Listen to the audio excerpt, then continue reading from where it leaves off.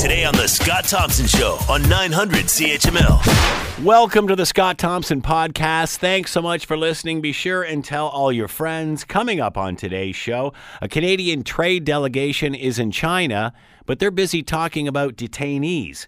Also, who is going to operate the pot shops in Ontario? A lottery is being held to determine that. As well, free speech on campuses. Why do we need rules for that now? It's all coming up on the Scott Thompson Podcast. Thanks for listening. We've talked a lot on this show about what has transpired since the arrest of the CFO of Huawei in Vancouver in early December. Two Canadian businessmen, of course, disappeared shortly after that, were detained, Michael Spavor, Michael Kovrig. And it was a while before we got in touch with them through consular services and found out exactly where they were and what their conditions were. No charges as yet. However, latest reports from officials in China saying they have no doubt that these people committed some sort of crime that jeopardized national security.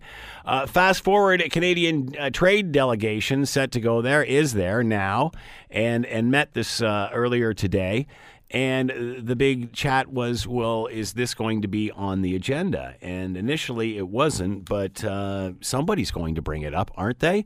And apparently that's what happened. Let's bring in Eric Miller, fellow at the Canadian Global Affairs Institute, and is with us now. Eric, thanks for the time. Much appreciated. Thanks for having me on. So initially, when was this meeting scheduled and what was the purpose of it? Well, they have a inter-parliamentary group between Canada and China, and the idea is that several times a year they get together to promote greater understanding between the two countries and good relations. And this delegation happened to fall at a time when the relations between the two countries are particularly fraught. Is it possible to have a meeting like this and somebody not bring it up? Well, they've made clear, the delegation on the ground have made clear that they do intend to raise it in some make or measure. Now, in international diplomacy, there's the formal raising as if we will formally make a point of tabling this, and then there is also asking after them. And so this is something that will undoubtedly come up during the visit, and certainly given the press coverage at home, it is something that the press will themselves demand to know what was done and what was said. But the question is, what effect will it have? It appears as if it has already been brought up, and we're hearing reports that it was actually the Chinese that brought it up. Any thought on that? Sure. Well, the Chinese are very keen on getting Madame Meng out of Canada and back home to China, and so they have seen the two men who've been detained on national security charges as a bargaining chit that they have, or two bargaining chits that they've had from the very beginning. And so the Chinese bring it up, and they are looking basically to make a deal where we'll give you these two Canadians in exchange for Madame Meng. But of course, it's a lot more complicated than that because Canada's holding her as part of an extradition process with the United States. Who is setting the tone for this meeting, these meetings? Well, certainly they have an agenda which has been agreed to and developed from the beginning, but really this particular affair will dominate things. You've seen a significant chilling of the relationship since the Madame Meng arrest, and so they are looking now at any and all ways that they can to try to put things back on track. Of course, this builds also on an earlier visit with a number of ministers that went in November, albeit before the Meng arrest, but in the wake of the closing of the new NAFTA, which had its provisions that restricted the ability of countries to negotiate with so-called non-market economies, including China. Obviously, you know, we've heard over the years, over the decades, what these relationships are like and how it's about long-term relationships and building trust and such. It just seems, and correct me if I'm wrong here, it just seems that Canada is playing the cards very close to the chest and not really being openly public about putting this on the agenda or talking about it. Obviously, it's going to come up anyway, whereas China seems willing, okay, here's what we're going to do. We want to get this resolved. Is that accurate? Well, the Chinese, as I It seems said, that we're want, Excuse me. It seems that wanna we're make a playing deal. more towards them than they are towards us. I guess is my point. Well, they want to make a deal, and we're not necessarily looking to make a deal. We would like Madam Meng, I think, to move on to the U.S. as part of the extradition process, or at least to have her out of the country. But we don't want to set a precedent where the Chinese can go arrest any Canadian in the country and essentially use that to extract concessions. And so what Canada's trying to do is to explicitly keep the two processes delinked, where the Meng process is part of what we understand as Western legal due process, whereas we regard these arrests as something that are spurious and not based on legitimate activity that these people have undertaken. Does China well, I'll ask this. What does China expect us to do here? Well, China is hoping that we will make a deal, and China has essentially conditioned the whole relationship on trade and on everything else on the grounds of whether or not they get Madam Meng back. Certainly, Huawei is central to China's global strategy, technology, and otherwise, and seeing a person of her stature held is something that they are very seriously interested in rectifying. So they're trying any and all strategies that they can in order to be able to get this dealt with. What Canada's looking for is, are there ways that we can begin to do confidence-building measures? And discussions with parliamentarians, discussions with business people, as you've had the BC lumber delegation that went over there a couple of weeks ago. This is all the foundation of trying to get the relationship back on track. But the challenge is that the Chinese are conditioning everything through the lens of the Huawei piece. What would, if, as the Chinese wished, we made some sort of deal, what would that do for our relations with the United States? It would hurt it. It would hurt the relations with the United States, and it would also undermine the credibility of the extradition process that we have built up over many years. What would our allies think of this? Our allies would be, I think, quite frankly, appalled. You read some of the coverage that came out of the Australian press about meetings with the intelligence community of the so-called Five Eyes countries, which are our key allies in the U.S. and the U.K. and Australia and so on. And there was an agreement that Huawei was something that was a problem, and Canada agreed to carry out the extradition request. And if we're throwing out our due process of law and our extradition request for a short-term expedient deal, then that's something that our allies will be very appalled with. Perhaps Donald Trump, in some way, might understand that, although even he would be somebody who would be relatively appalled. But for Canada, its whole approach to dealing with the Trump administration and the Chinese and so on has been institutions, processes, law, and all these other factors matter greatly, and that we are going to be better off if we are following a principles, rules-based approach as opposed to just making one-off deals here and there, because then Canadians will get taken prisoner in any number of countries and can be used as bargaining chips for all sorts of different things. Although Canada and China, obviously very extremely different cultures and ideologies, and we're trying to understand theirs, but clearly they must understand Canada's position here. What do they expect Canada to do? I mean, they expect the Chinese have shown themselves to be remarkably poor at actually understanding our approach and our ways of doing things.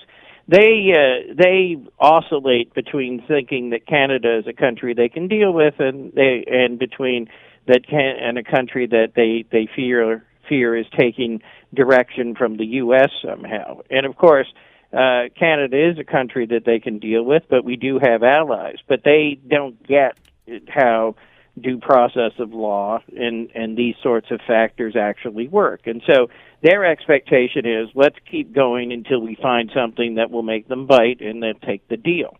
But for us, this is not about making the deal per se for Madam Meng for these two gentlemen. It's about carrying out the extradition request that has been made and following the process of law. And then, of course, working on a separate track to try to get these men released from custody and to have them proven innocent. And so the Chinese, they are hoping for something that Canada is ill-disposed to give them. and so. So where does that leave things, Eric? I mean, everybody seems to be dug in here pretty deep. Well, the challenge is that all the signs point to things getting worse rather than better. That was my next point, exactly. And so, don't expect a trade agreement. Don't expect anything else. I mean, I think Canada's going to have to take a serious look at its relations and ask the question about what do we need to be doing with China. And you've noticed in the Canadian press a remarkable shift toward a skepticism about China that wasn't there before. Before it was about it's a big market and there's opportunities there. But now people are starting to say, I'm not so sure. Have we been a little bit naive here, Eric, in the sense that we're so busy focusing on the golden goose, we're forgetting about that at the end of the day it's the Communist Party of China? Well, my view has been for some time that what the government ought to put together, much like was done when we did the free trade agreement with the United States and so on. They need to put together a group of the best and brightest people in the country on China and do a serious look at this relationship and figure out what our strategy is over the medium term. China's thinking about things in 10-year, 20-year horizons about where do we want to be with Canada and a whole series of other countries, and we're not thinking about it. They are a huge country, and there is a need for a strategic look at it, but that's not something that has necessarily happened to date. But given the clearly worsening state of relations, it is something that is urgently needed. And of course, factored into that is what is our relationship with other countries in Asia, including Taiwan. As you mentioned, this has been a courtship that's been going on for a while. How much does this set back China-Canadian relations? It sets it back enormously. There's no hiding the fact that the Chinese are furious at this and are looking at many ways to try to pressure Canada to give up Madam Meng. But the reality is that China is run by the Communist Party. They are authoritarian. They do not have the kind of due process of law. And so forgetting that and hoping simply to have a sort of trade relationship with them like you have with the U.S. was never something that was viable to begin with. And so I think what we need to look at China for what it is, not what we hope it will be. And boy, that's a good point, isn't it? Just start building out a relationship on the basis of what it is. It doesn't mean that you can't have a good and constructive relationship with China, but it does mean that we can't see them through rose-colored glasses and see them for what we hope they will be. We have to see them for what they are. Is China as furious with the United States, who initiated all of this with the detaining of the CFO from Huawei? Are they as furious with the United States as they are with Canada? Their fury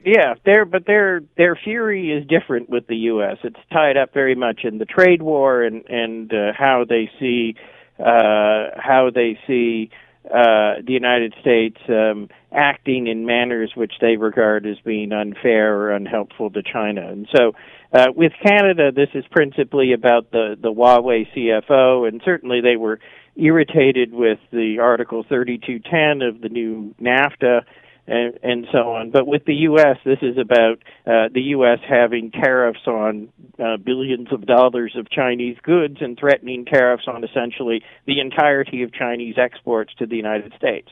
That's not something that Canada has done. The Chinese came very close to ramming a U.S. naval vessel in the South China Sea in September. They're threatening U.S. naval vessels openly now if they continue their freedom of navigation mission. So they have a deeper and more complicated animosity toward the U.S. As opposed to toward Canada. With Canada, it's something that is potentially more manageable, but the U.S. is about a deeper structural question of who is going to be the dominant power globally. So how will this affect the Canadian economy moving forward? And is this delegation that is there now, is this more about detainees than it is trade? No, this is about the foundational piece of trying to keep the relationship going. As I said, it's a parliamentary delegation, and this is about building the relationship. The thing with China like a lot of large countries, is it's labor intensive, and you have to go repeatedly to become known, to get trusted, to have people understand you, to have to understand what they're looking for.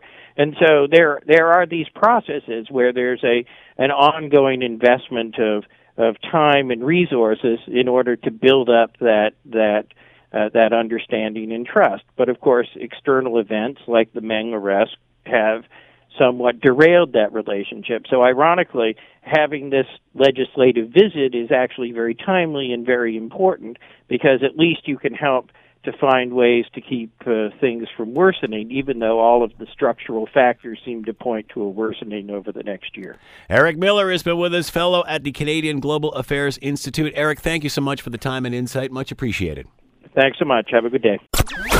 You're listening to the Scott Thompson Show podcast on 900 CHML. Lots of chatter in regard to legalized cannabis in this province. Those who wish to operate pot retail shops in the province can put their name in as the Ontario Pot Lottery opens today to see who will be granted one of the 25 licenses. Hamilton's still undecided on the issue from a council standpoint. To talk more about all of this, Michael Armstrong is with us, PhD, Associate Professor, Goodman School of Business, Brock University, and with us now. Thanks for the time, Michael. Much appreciated. Happy to join you. Should they have done this via a lottery, or should this have been done on a merit-based system and those rewarded who were most qualified? Oh, that's a good question. The provincial government seems to be doing this on the fly. They started out with their announcement way back in August after they won the election, saying, "Hey, we're going to have private retailers. There'll be no total number of stores across the province." And then when the legislation showed up in October, they said, well, actually, we're going to limit each chain to no more than 75 stores, which is not a lot, but I guess it's sort of adequate to cover the province. And then just before Christmas, December, they said, we think there's a shortage of pot, so we're only going to allow 25 stores initially, and you have to go through this kind of rigorous lottery procedure to get them. So for a government that's supposedly open for business, they sure seem to be restricting things on this business. Why do you think the change of heart? Do you think it has anything to do with supply? I think it does. There is a supply problem across Canada. Most of the government retailers are having trouble getting enough stock. I think this, though, is an overreaction. Questions of supply, should we open the store? Those are private sector decisions. Those should largely be left for business. So is it an overreaction or is it an excuse? Well, if it's an excuse, you'd have to come up with some other reason. And maybe one of my political science colleagues was speculating that. But no, I think it's a reason, certainly. But it's an overreaction if that's the reason. If they really want to limit, the limit should be much higher. I mean, 25 stores is not even the 40 government stores that the previous Liberal government had planned for. But nonetheless, that's what they're going for. How are other provinces handling their supply issues? It varies. Quebec is limiting their store hours. Their government stores, and they only have 12 last time I checked. They're not open every day. They have limited hours. A lot of websites, the government websites, you see certain products just out of stock. And it's not clear exactly what the main cause is. There's been lots of stories, but no real conclusive reporting. Part of it, undoubtedly, is just the natural confusion, if you like, of getting a new industry started and sorting out, okay, we have all these greenhouses growing cannabis, but actually getting it packaged, getting it through whatever government's testing, the little stamps they have to put on their products to say, yes, they pay the taxes, and then distributed. That's a new process, and there seem to be more hiccups than normal, but nonetheless, some of that is normal. Was this shortage predicted? Actually, to an extent, yes. Way back in summer and fall, there were some rough counts being made of total production, total orders, and saying, we're probably going to have a shortage the first couple months, but within a year we'll probably be reversing that, and we'll probably have a surplus with so many greenhouses growing so much pot that we'd have more than would be needed. So the shortage has turned out to be bigger than expected, but nonetheless, it's been expected. Is the shortage just with government supply and those who are participating, or those who were participating or are participating in the black market? Does this affect them in any way? Is it just the black market that's having the shortage? Oh, the black market is having a wonderful time because they're not going through the government wholesalers; they're going through the licensed legal producers. So they're continuing to get their illegal weed wherever they used to get it before. So they're actually have the best situation where the product itself is now legal. People can smoke it, depending on the province, fairly openly, like here in Ontario. You can smoke it almost anywhere you could smoke a cigarette. So the product is legal. There's less enforcement. The police aren't rounding up people smoking pot. And yet they have almost no competition from legal vendors. So it's currently kind of great for them. What is the criteria around the lottery? How would one get involved in that? Lottery's actually got some pretty strict rules on it. So first of all, it's a lottery to choose applications. There's a $75 fee. You submit your application to the provincial website run by the Alcohol and Gaming Commission. And on Friday, they're going to draw names, and what they're basically producing is a priority list for applications. So the first 25 names they draw will be allowed to apply for license. So right. It's not a lottery to get the license, it's a lottery to get the application. You are allowed to enter more than once, but only once per region. So they divide the province into 5 regions. They've got Toronto itself, GTA around Toronto, and then they've got Eastern Ontario, Northern Ontario, and for us, we're in the Western region. So there'll be a total of 7 applicants selected from all across Niagara, Hamilton, all the way up to Windsor, that whole, what they're calling the Western region. So the first 25 names on that list will apply. They'll have to submit a license fee, but also a $50,000 deposit, because what the province is saying is if we approve your license, you must open on April 1st. And if you're not opening on April 1st, we will start to draw down that $50,000 deposit. If you haven't opened by the end of the month, you lose the whole $50,000. What if they're not opening because of shortage of supply, and that shortage of supply comes from the government? So how can the government fine people for not being open when the reason they're not open is because of a supply that the government controls? Are you suggesting you don't completely trust Mr. Ford? Well, I don't trust any politician. That's probably wise. Well, I imagine what they would. Number one, I'm sure they're hoping that by April there should be easily enough supply for 25 stores. But failing that, I think presumably they'll say, okay, well, open with whatever you got, whatever we can give you, that's what we want you to sell. Right. But nonetheless, you're very right. It's a risk for the entrepreneur who's putting in this application, because they have to commit to April 1st, even though the government isn't really committing very much in terms of what supply would actually be available, or much else going on. This whole rationing of 25 licenses, they've set that up so it tentatively goes until December of this year.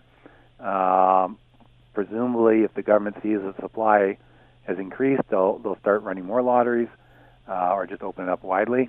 But that's to be announced. Does it sound like the government is dragging its feet for political reasons as opposed to business reasons? I'm sure there are still members of the government, the social conservative element, if you like, of the Provincial Conservative Party, that really aren't keen about cannabis and are just quite happy to see it delayed a little bit longer.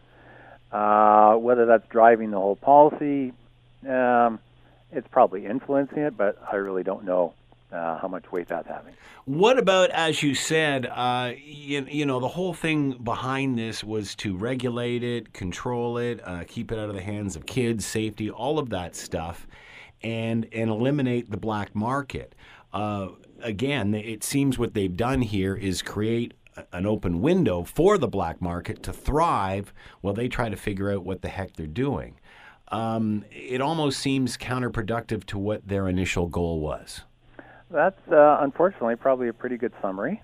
I don't think anyone really set out with that intention of creating this kind of chaos. And I suppose, to be fair, there are fewer illegal dispensaries running openly now than there were back in the summer or early fall. A lot of the dispensary shops, the shops that were kind of openly selling illegal products, they did shut down in October. But last news report I saw, there were still, say, 30 stores running in the Hamilton area. What will happen to them when this all comes to fruition? They should eventually be shut down, but again, it's kind of the best situation for them. Yes, they're still technically illegal, but the police department is looking and saying, hey, we've got all these priorities. Cannabis stores, that wasn't a very high priority in the first place, and now the product is legal. So really, it's just a question of, it's an unlicensed vendor. That's really more bylaw enforcement almost level. It's almost like it's not a police issue anymore, isn't it? Like you said, it's almost like a bylaw issue now. It's become that, and there is a risk that if we don't, whether it's quickly or slowly, I don't know, but if we don't make progress on getting more legal vendors, more legal shops set up, we risk going down the path that California went down last year. So there were some news stories coming out late December about their experience. They kind of did what we did at the state level about a year ago. They legalized cannabis, said, hey, great, we're going to allow private vendors. We'll have thousands of stores across the state. But what happened was most jurisdictions, most of the cities in California, put bylaw restrictions in place that either banned the stores, about 80% of the cities just banned them outright, or they put really heavy taxes on them, so it was difficult for them to operate. And so what they found by the end of the year is they had only about 10% of the number of stores they thought they're going to have, but the black market was just having a wonderful time because they had all this demand that opened up because the product is now legal. And so you're seeing things like delivery services started up where kind of like a Lyft or an Uber or a Skip the Dishes kind of outfit would buy legal cannabis in one city and then deliver it into a dry city where cannabis shops are not allowed. Wow. So the bylaw bans didn't actually stop cannabis consumption or purchase. They just shifted it from having a local retail store that would have paid taxes and sold legal product to either out of jurisdiction store or just to the black market. So we are in danger of going down that path if we don't get some private sector stores up and running, and if we don't have our city councils, they need to allow these stores to operate. When this all settles down and the system, whatever it is in place, will it be as restrictive as what the LCBO and the beer store is now, or are we going to see a mixed bag of this because they're so late out of the gate and they're creating scenarios that are letting these sort of situations flourish? Well, here in Ontario, since we're going the private sector route, every entrepreneur, every chain, I'm sure, is going to have its own business strategy in terms of what you would see in the store, what they would emphasize in terms of products, what market segments. Are they looking for the younger crowd who wants to get really high? They're going to cater more to older folks who just want some pain relief, a mild buzz, something like that. About a year from now, we're going to start to see the edible products, cannabis beverages, cannabis food. And again, some stores may emphasize that versus the smokable pot. So I think there'll be a lot of variety in terms of what we'll see in the retailers. What will be standard is the federal government has got really strict limits on promotion, advertising. It's not even clear whether you could have, say, sell a cannabis T-shirt in the stores. Is that considered advertising or not? So there's a lot of uncertainty there, but I think we'll see a lot of variety apart from that. Will the government still be able to control pricing with having so much private influence? Well, the government, because it controls the wholesaler, all the legal product, although it's going to be produced at private growers, and sold at private retail stores all has to go through the government Ontario Cannabis distribution system. Right. So kind of that part will be like the LCBO. All the alcohol has to go through the LCBO. All the cannabis has to go through the Ontario Provincial Cannabis Distributor. So they will have full control of wholesale pricing as much as they want. When it comes to setting the retail prices, that presumably is going to be left up to the individual retailers, given that the province is going to set essentially the floor through their wholesaling price, and then the federal government is tacking on the excise, $1 a gram or 10%, whichever is higher. And then, of course, you have to pay the GST, HST tax on top of any sales. So the government won't directly control the price, but they will certainly influence it through those mechanisms. We've certainly seen in Ontario the effect of contraband cigarettes and people avoiding taxes and high prices that way. Won't it be easier to do this in the cannabis industry? I mean, this is very different from the days of Prohibition when they allowed alcohol. Well, I think it is. Well, it will be easy because it is easy. It's already happening, and that's one thing to keep in mind is there already is cannabis consumption, cannabis distribution, cannabis growing illegally. So if that is happening, and once retail starts selling for its price, what's to stop the black market just from undercutting them and continuing to do what they do? All the really legal cannabis is doing is bringing in more customers, is it not? To some extent, that's undoubtedly true. In fact, in the current situation where we only have the Ontario Cannabis website, I suspect a lot of their customers are people who just want to try it for the first time. And beyond that, I think in the short term, to a large extent, you're right. The black market is going to lose a little bit of share, but they're just going to lower their price a little bit. They're still offering some products like edibles, food and drink that you can't get in the legal stores. They're still providing some services, delivery to your door that you can't get yet. However, looking longer term, some of those advantages are going to disappear. And one of them, in fact, I think eventually will be price. Because now that we have the big corporations growing cannabis on massive scale, some of them are starting to automate their warehouses. Some are looking at growing in tropical countries like Colombia, where you don't need a greenhouse. You can just grow it outdoors. And so they're looking at pushing the price way down. So the wholesale price of some of the producers is already approaching less than $1 a gram, and they're looking at getting it down into pennies per gram. So when that happens, and assuming the province is willing to pass on that reduction to the wholesale, I think eventually the legal product will actually be cheaper than the illegal product, because that illegal stuff is grown by hand in small batches. Good point. The one thing about cannabis, though, is if you really want to, you can just grow it yourself. Yeah. You may not get the same quality, you won't get the same processing and such, but if all you want is some basic pot to smoke, anybody can just grow their 4 plants. Who will be applying for these licenses? Is this suitable for a mom and pop type business, or is this big corps? I think you're going to get all of the above. The provincial government, I think that is one thing they have kind of put a slant into the rules for the whole retail side. Is they do want to see mom and pop independent business shops, entrepreneurs getting into the market. That's I think why they set the 75 store limit per chain. But practically speaking, longer term, I think it's going to be mostly big corporations, big chains. Just like the same reason you see it in any other kind of product. You get economies of scale.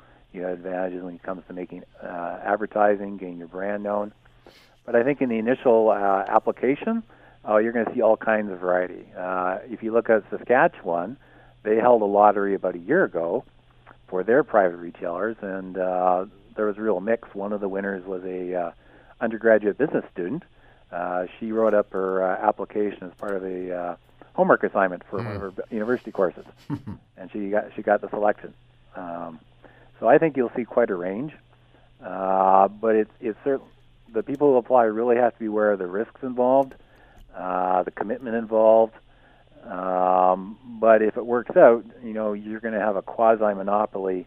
With only 7 stores, in the whole of Western Ontario, that might mean one shop in Hamilton. So if you're the only legal shop in Hamilton for the first 6 to 12 months, that's a really big potential reward there, and might be worth taking some big risks to get. Michael Armstrong has been with us, PhD, Associate Professor, Goodman School of Business at Brock University, talking about those that wish to operate pot retail shops can get their name into the lottery today. Michael, thanks for the time and insight. Much appreciated. My pleasure.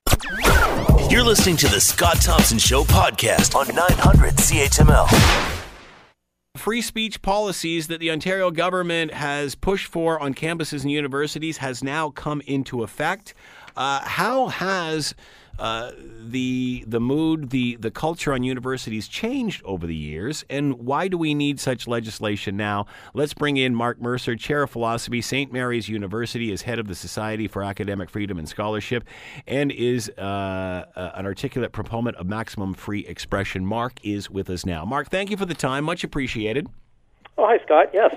So I don't know how old you are, and I don't want to date any of us here, but how has the attitude on Canadian campuses changed over the last few decades?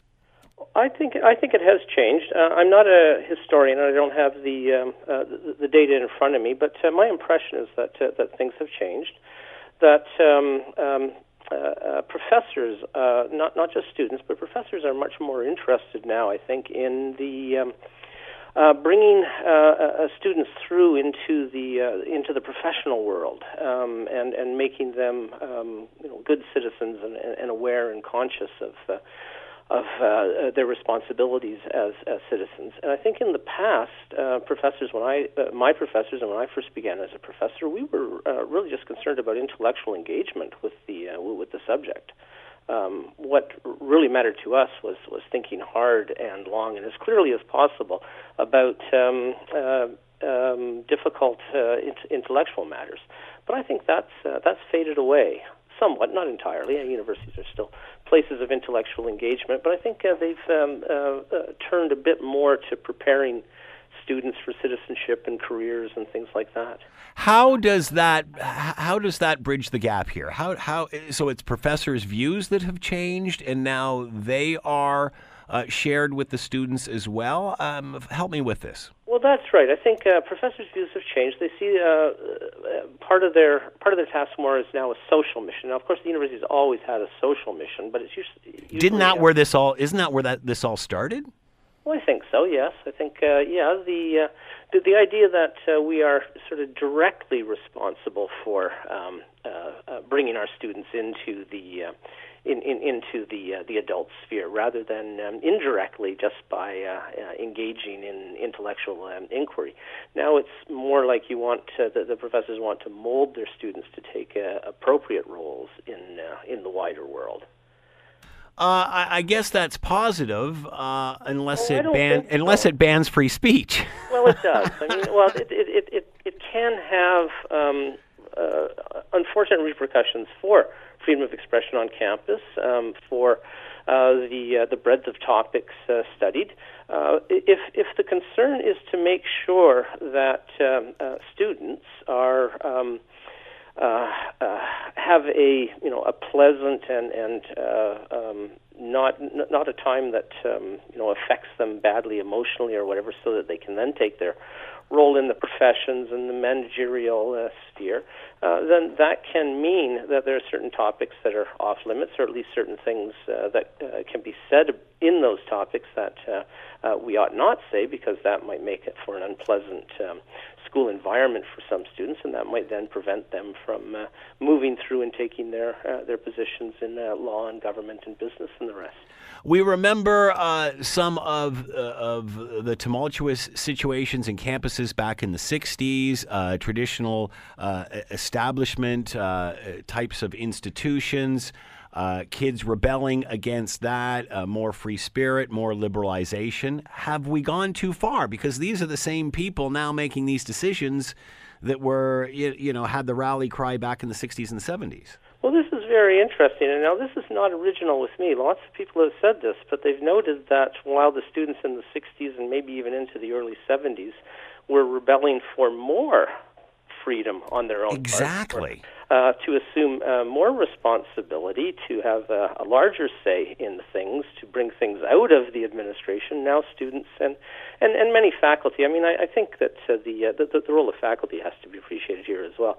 But students and many faculty are attempting to create more rules and more guidance and bring the administration in more deeply into the day-to-day affairs of the students.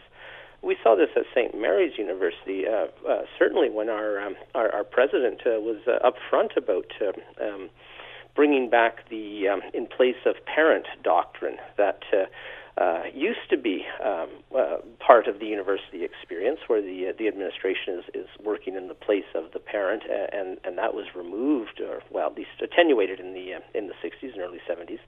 And he's speaking explicitly about bringing it back, and the students don't seem to mind.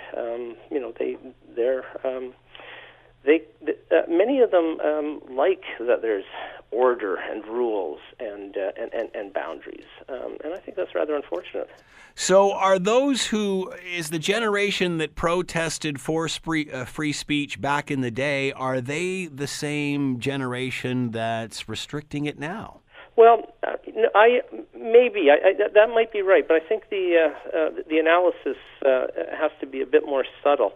When people agitate for more freedom of expression, for more civil liberties generally, they can do so for one of two reasons. One is that they have other political goals, and they think that restrictions on free speech are preventing them from attaining those political goals. Another reason they can have is that they value freedom of expression for its own sake. They value the civil liberties for their own sake. And so I think those two groups were together in the 60s, and the people who were agitating for freedom of expression because they wanted to be able to get their message out, different messages about peace and war and all the rest.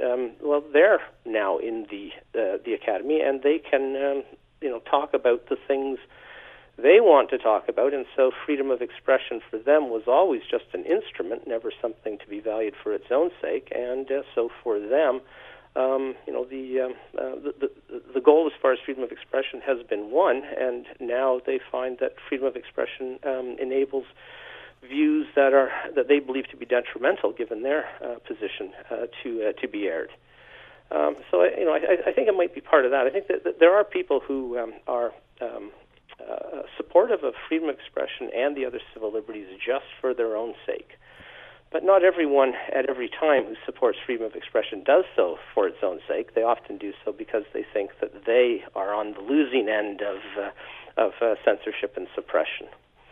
For an example, say homosexuality might not have been something one could talk about freely in the 60s. And that was too bad. And those who thought that this was unfortunate for people in society and for society generally might agitate for freedom of expression so that they can then openly air and openly discuss matters like homosexuality, abortion, feminism, and the rest. But that might not be a commitment to freedom of expression itself. In the old days, and I'm generalizing here, in the old days it appeared the establishments were more to the right, the students were more to the left. Now has the pendulum swung too far in that direction? Without making it too political. Yeah, I don't know about right-left, just how useful they are anymore. It might have been the case that right and left was useful when there was a living, active socialist movement. And we don't have that anymore. And so what could be right or left? I don't think there's any great split in Canadian society over, say, the rights of homosexuals to live freely and work alongside and go to school and health care and all the rest. So you can't really, those sort of social issues don't really create a left-right divide either. I tend to think of, in the case of universities, I don't know about society at large, but in the case of universities, I think that the idea that we're there to pursue study for its own sake, because we enjoy the pursuit and we also just want to know how things are, and it matters to us that we're coming to the conclusions we come to for our own good reasons rather than for pressures of wanting to fit in or fearing that we won't fit in. It's important to me that universities have that as their core. But for many, the idea is that that it's maybe put it this way.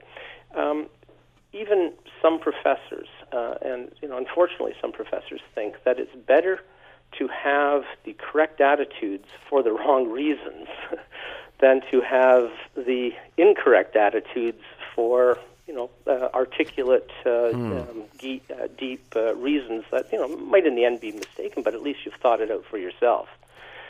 So I think the problem might be that for many people, even within the academy, independent thought isn't what it's cracked up to be. That independent thought can create social problems more than it can help us to deal with them.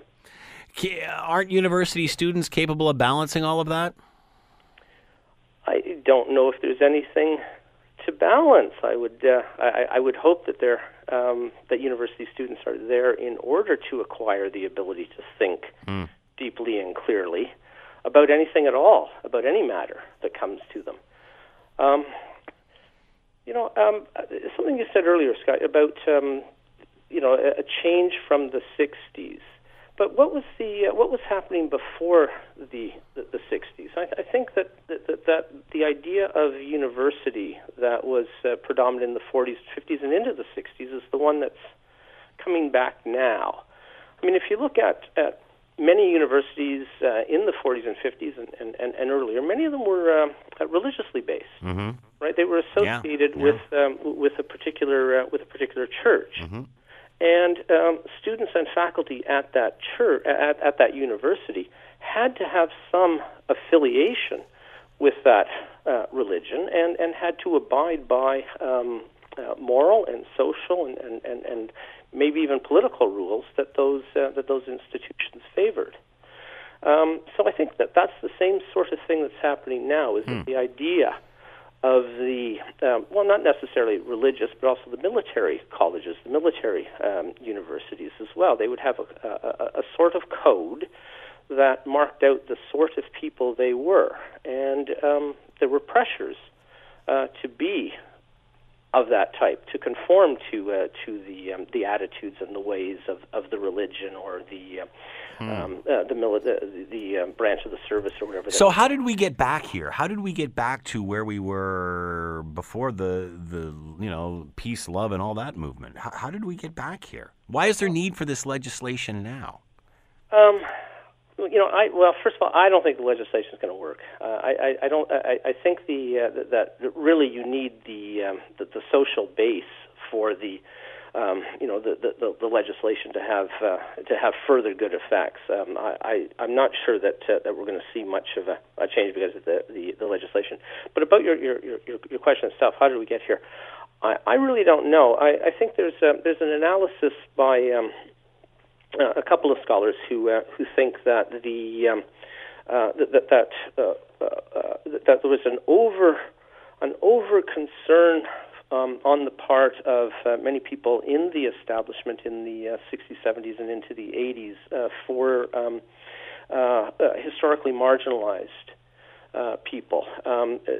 Historically marginalized people in Canada were making inroads and coming into the mainstream and finding good jobs, and the shackles of prejudice were lessening, and yet people in the establishment thought that they wanted to ease the path for people from historically marginalized groups, and that sort of sensitivity then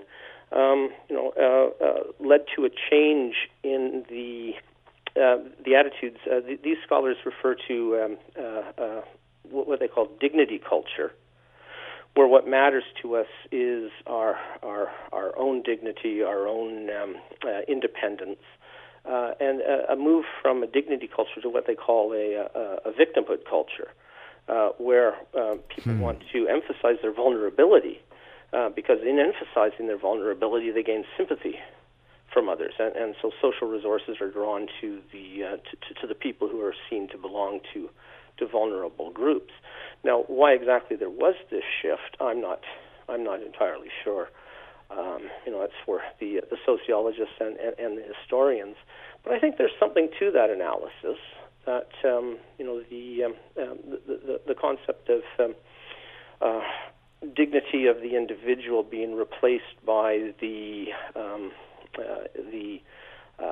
feeling of community within the group, and then especially the solidarity of the group against the oppressive outsiders. I think that kind of explains some of what's going on. Does this make you feel more positive about what is happening in the exchanges that are happening on campuses? Oh, does what make me feel more positive? The fact that we are talking about this and the government sees a need to bring forth a policy. Oh yes, no, I think it's a wonderful development that that matters of the civil liberties on campus, freedom of expression on campus have come to the public fore. I think this is terrific because it gives people a chance to think about what they want universities to do, what universities are for. I'm kind of pluralist. I mean, I don't mind if there are some universities that are, universities of reassurance and vocational or whatever, and other universities that are more about the abstract and the theoretical. But I certainly want there to be some that are about the abstract and the theoretical, about the pursuit of knowledge for its own sake, and the like. I think that when people are talking, they realize how far universities in general have fallen from that ideal. And if that ideal is appealing to them, then they can start to ask for some university spaces that are closer to that ideal. Do you feel universities are moving forward or backwards on this issue? Oh, I think they're treading water. I don't see much movement. But you see, it's trying to keep everybody happy. Well, trying to keep everybody happy, yes. I think a lot has to do with the quality of academic administrators. There are very good academic administrators, but generally academic administrators are either just trying to please everyone, and they'll go with where they think the wind is blowing, or they're concerned about the financial stability of the university. That's a wonderful thing to be concerned about, of course, or the reputation of their university, the reputation of the university in the eyes of the people that matter to them. The people that matter to them are often from outside the university, social activists and business people and government and the like. And so their allegiance isn't always to dispassionate scholarship, to the engagement, the intellectual engagement with the things of the world. They don't often. They can often see the students more as customers or consumers than as apprentice intellectuals. And because of that, there hasn't been. I don't think in Canada we have a strong, forceful university president or academic vice president who is standing up for freedom of expression on campus. And so we don't have that sort of figure at a university for people to rally around. And because those who prize freedom of expression on campus and the robust critical exchange of ideas don't see a willingness to honor freedom of expression on the part of our university administrators, well, there's not much that can happen, not much that we can do. Mark Mercer has been with us, Chair of Philosophy, St. Mary's University, is head of the Society for Academic Freedom and Scholarship. Free speech policies at Ontario campuses has been the discussion. Mark, thanks so much for the time and insight. Much appreciated. Oh, you're very welcome. This is the Scott Thompson Podcast, available on Apple Podcast and Google Podcast, or wherever you get yours. And don't forget to subscribe, rate, and review so you don't miss a thing. I'm Scott Thompson, and thanks for listening. The Scott Thompson Show, weekdays from noon to 3 on 900 CHML.